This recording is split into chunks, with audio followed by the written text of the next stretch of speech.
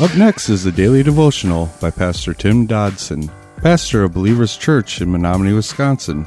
Subscribe to our podcast by visiting burningdogradio.com and clicking on subscribe. Thanks for listening to Burning Dog Radio. The Gospel of Luke, chapter 23.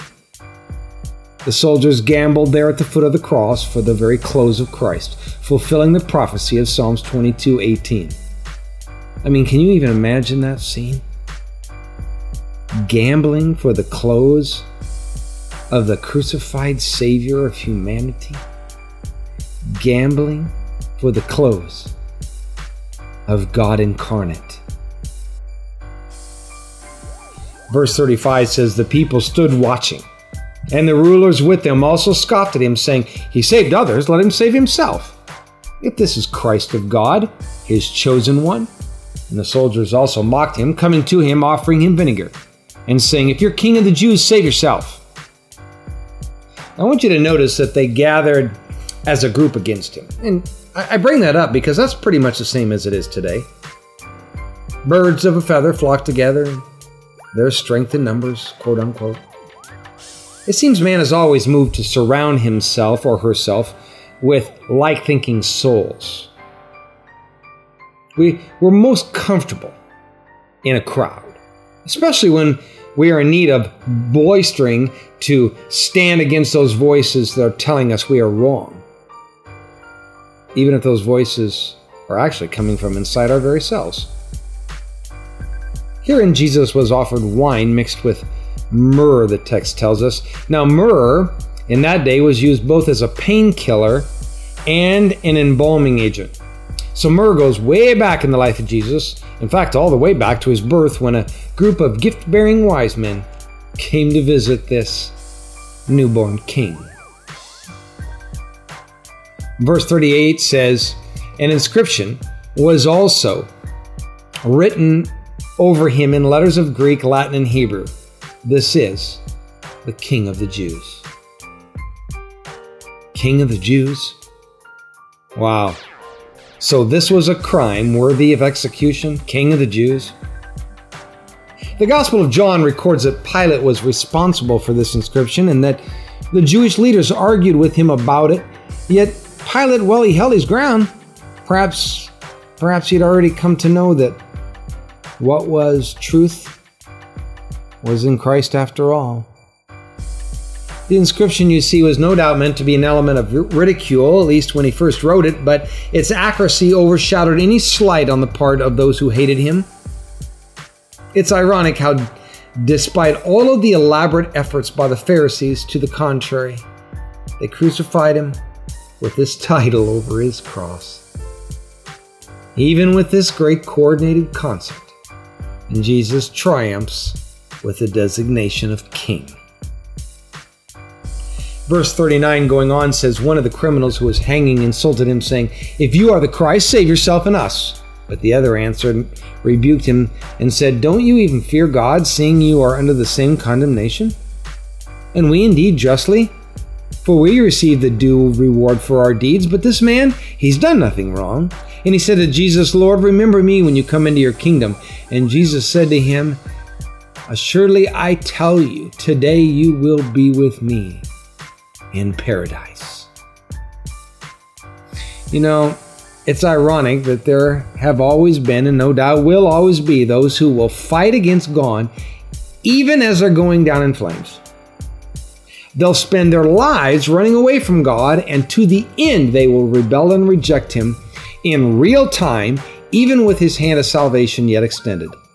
Even in death, their hearts will be hard.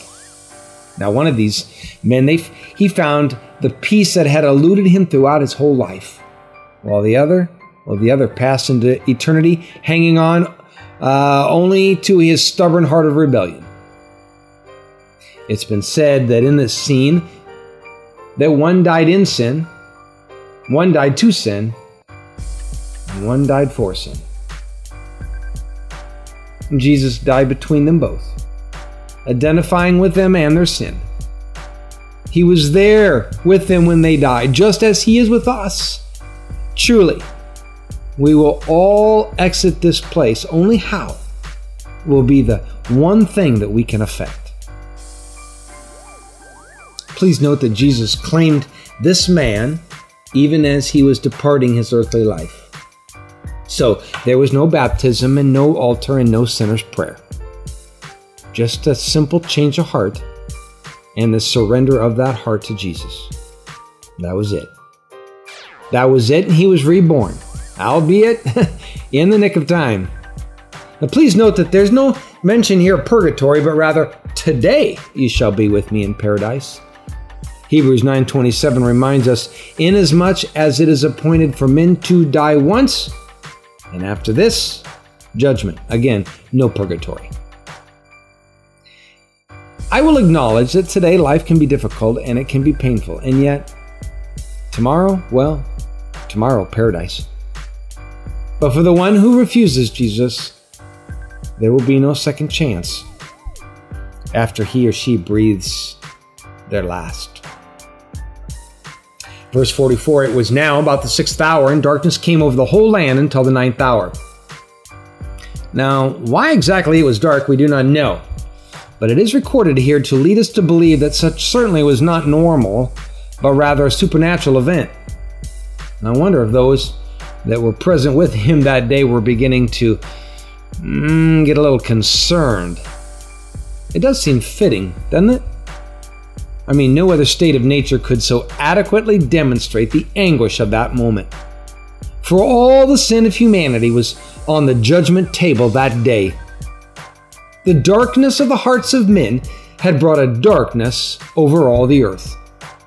I would think mere words could not have described that scene. The whole earth and all of history had been carrying the weight of cumulative sin. And now, suddenly, the world was free. The world was released. Verse 45 says, the sun was darkened and the veil of the temple was torn in two. Now the veil spoken of here was the curtain that separated the holy place in the inner temple from the most holy place. That was the residence of God, so to speak, on earth for his chosen people. Only the high priest, and him only once a year, could enter in through that veil, and he'd better be square with God when he did it, or he wouldn't come back out alive.